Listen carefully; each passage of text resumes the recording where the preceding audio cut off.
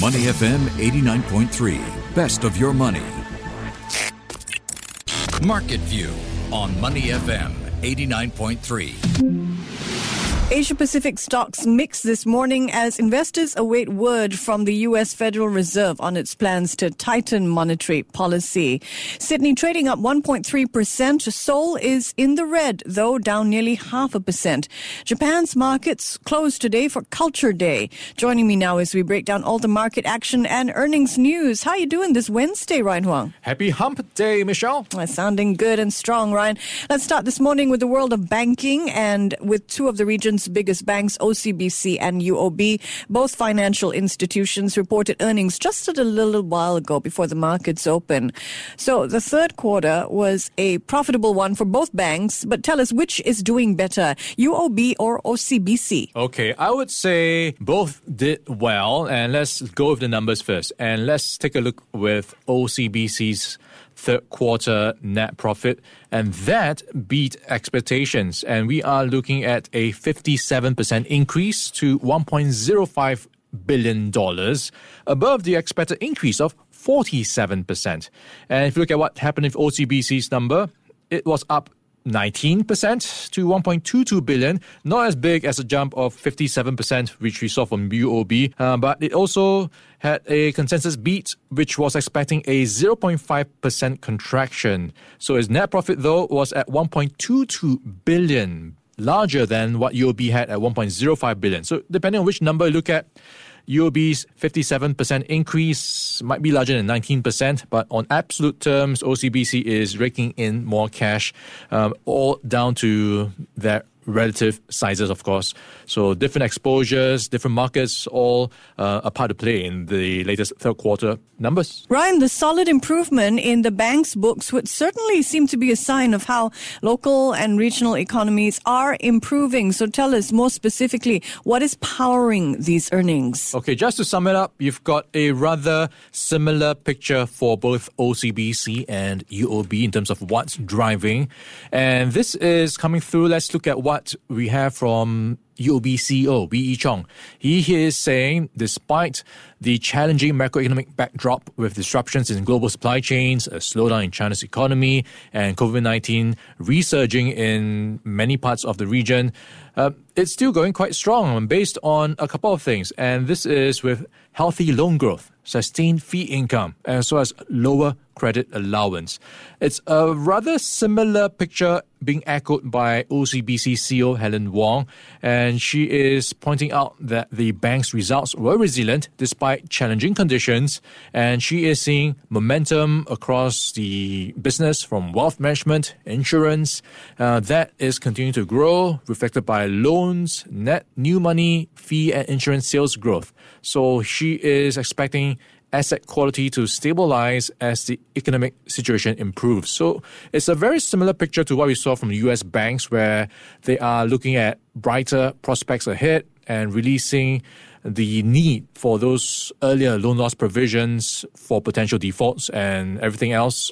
So not as bad as what they were buffering for. So that is lifting to some extent their latest quarterly numbers. The results for both companies are better than expected, but tell us, though, are there any soft spots or areas of concern for OCBC and UOB? Okay, so we do have a couple of things to watch out for. They have already highlighted the usual suspects when it comes to what's on the worry list. Maybe one to watch would be what's happening with Great Eastern for OCBC. And they announced their earnings yesterday, and it was a 26% drop in net profit to $213 million. And this is, of course, the insurance arm of OCBC. And the main factor was how financial market conditions were not as favorable in the third quarter, and that resulted in mark-to-market losses. So a bit of a drag when it comes to the insurance business for OCBC. So maybe one to watch in the coming quarters. In other financial news, UOB and OCBC are not the only banks reporting strong results. Standard Chartered's profits doubled in the third quarter thanks to booming trade in the finance business and fewer bad loans. What's the latest here? Okay, so we have not just the Singapore banks, also in focus Standard Chartered, and this is where we are looking at Also, a rather good report card. Third quarter profit has doubled, and they have also beat market forecasts. So let's look at the numbers. Yep. If we look at what happened between July to September, that period, they saw revenue jumping to $996 million. That's pre-tax profit, $996 million, nearly doubling, and also better than expected, $942 million, based on consensus forecast. And this is coming through from a couple of things. It's expecting credit impairment to remain at low levels in the fourth quarter, but it's still going to be quite vigilant because they are, in a way, more conservative about the outlook. And that actually disappointed shareholders who were hoping for more bullish outlook, and they did not announce a share buyback, which was what some quarters of the community were looking out for. So that saw a share price actually suffer a bit of pressure after the earnings. All right. And from the UK, we come back to Singapore. We'll have more insight into the local and also the regional banking scene this Friday when DBS opens its books. Let's turn now to US stocks. The Dow, S&P 500 and NASDAQ, they all rose to record levels overnight, and the Dow closed above 36,000 for the first time. Technology and healthcare stocks led the way, but the gains were pretty much across the board, with the exception of a couple of retail companies. What is behind the buoyant mood on Wall Street this week? 3 nights in a row. Will they make it number 4? So it's really interesting to see how the corporate earnings have been lifting markets. We thought it was priced in, but apparently not. It looks like the mood on Wall Street continues to push up markets higher. So the Dow was up around 140 points. The S&P 500 and the NASDAQ both up 0.3%. So a rather broad-based gain across the board. Some of the standouts in terms of earnings, we've got Pfizer up 4.1%, and that saw its earnings top expectations. It's also raising its 2021 revenue and earnings per share outlook. Under Armour, that athletic retailer, also hiked its annual outlook, so investors liking the news. Its share price up more than 16%. And another one that stands out will be DuPont, rallying 8.7% after beating both on the top and bottom lines. Estee Lauder popping 4.7% on earnings and revenue that exceeded expectations. But worth noting, on the flip side, not everyone did well. Tesla, a bit of profit taking here. Some investors being spooked, and you've got the electric car maker dipping 3%.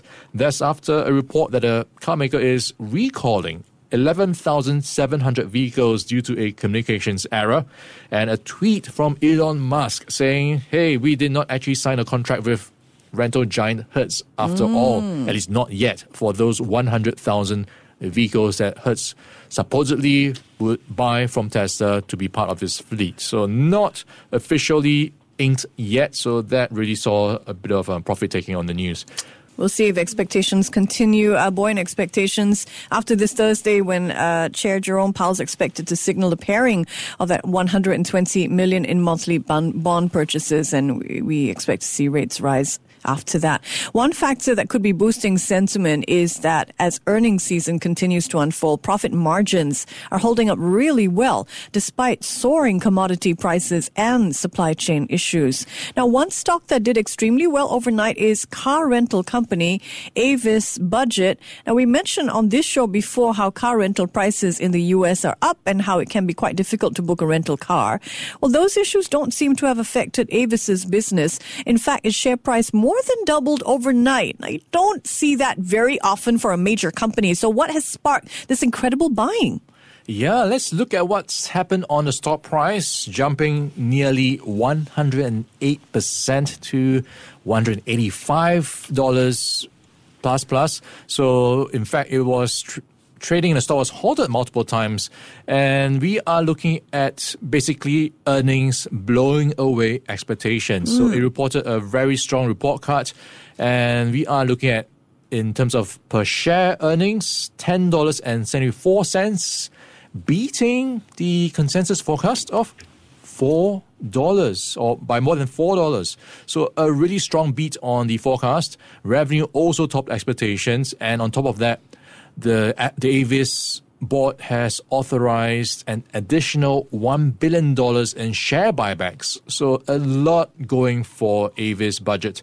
And I guess the outlook is pretty good because you've got the prospect of more travel and tourists going into the US, and they'll need more rental cars. Hedge fund shorts beating a hasty retreat from Hertz. All right. Let's look at Avis' shares up as much as 200% during last night's session. They closed above $185 a share. The next soaring company I want to look at this morning, Ryan, with you is Bed Bath & Beyond. Have you ever been to one of their stores? I have not. What does it look like? Like an IKEA for those of us in love with bedding and bathing products. I am just imagining lots of people just slumping around the beds. Bed Bath & Beyond shares up 80% in after-hours trade. What is going on there? Yeah, it looks like it is getting quite a bit of attraction after a bunch of press releases that they sent out. And one of them is around the launch of a digital marketplace that will sell goods from third parties. And this is also in addition to a tie-up with grocery chain Kroger. And it also is announcing a stock buyback program ahead of schedule. So it's really just rolling out the presses and making its PR department work overtime. So that seems to be a confluence of good news that is pushing up its stock price. And on top of that, I think you've got a bit of a short squeeze going on. Some hedge funds were betting against it, and they have had to scramble to buy back their shares to cut their losses. Amongst the most heavily shorted stocks in the U.S., 27% of shares available for trading sold short. All right, I want to bring the discussion to two locally listed companies now, SPH and Eagle Hospitality Trust. We've been talking this week about those rival offers on the table from Keppel and a consortium led by Hotel Properties and Mapletree to buy SPH's non-media assets. Now, we have fresh perspective this morning from the Securities Investors Association of Singapore on how shareholders view the bids. So what does CS think? Is it issuing some caution? Are the offers good or not? Yeah, CS in essence is saying some of the shareholders are concerned that SPH, those offers, are still undervalued. And one of the metrics it's referring to is around NAV, net asset value. And based on those calculations, some shareholders approached SIAS to say, hey, the offers are currently below NAV. And this is at a NAV of 226 as of end of August this year before the media restructuring was completed. So taking into account that restructuring, it will then be 218. And if you adjust it for dividends, it will be 215. So remember, the latest offers are around $2.10. So based on that, they feel it deserves to be sweetened. Time now for a quick game of up or down. Oh, wait, before that, let's look at Eagle Hospitality Trust because their plans to liquidate U.S. assets running into a snag. Regulators over in the U.S. say that Eagle Hospitality's plans are, quote, complex, convoluted, and difficult to digest. I don't think we've ever heard regulators use that phrase before. Pretty serious. Tell us, what's at issue? Is a big mess when it comes to Eagle Hospitality Trust. And it really is quite a painful story for investors stuck with their units. So in short, it is in this situation because it had to default on some loans, delay some dividends, ran into some trouble with some of its properties, especially a hotel that used to be a ship. So that was really a big mess because it's just sucking up a lot of money to be repaired. And there are just so many problems going on with this REIT and its sponsor. So what we have right now is, after all those problems, they came up with a plan to liquidate the assets. But the U.S. trustee, the Office of the U.S. Trustee, which is the bankruptcy watchdog in the U.S., has objected or at least raised objections to those liquidation plans. This is because it's saying those plans are quite complex, convoluted, and difficult to digest. So this is bearing in mind that you have Eagle Hospitality Trust with a lot of U.S. assets. So that's why they are involved.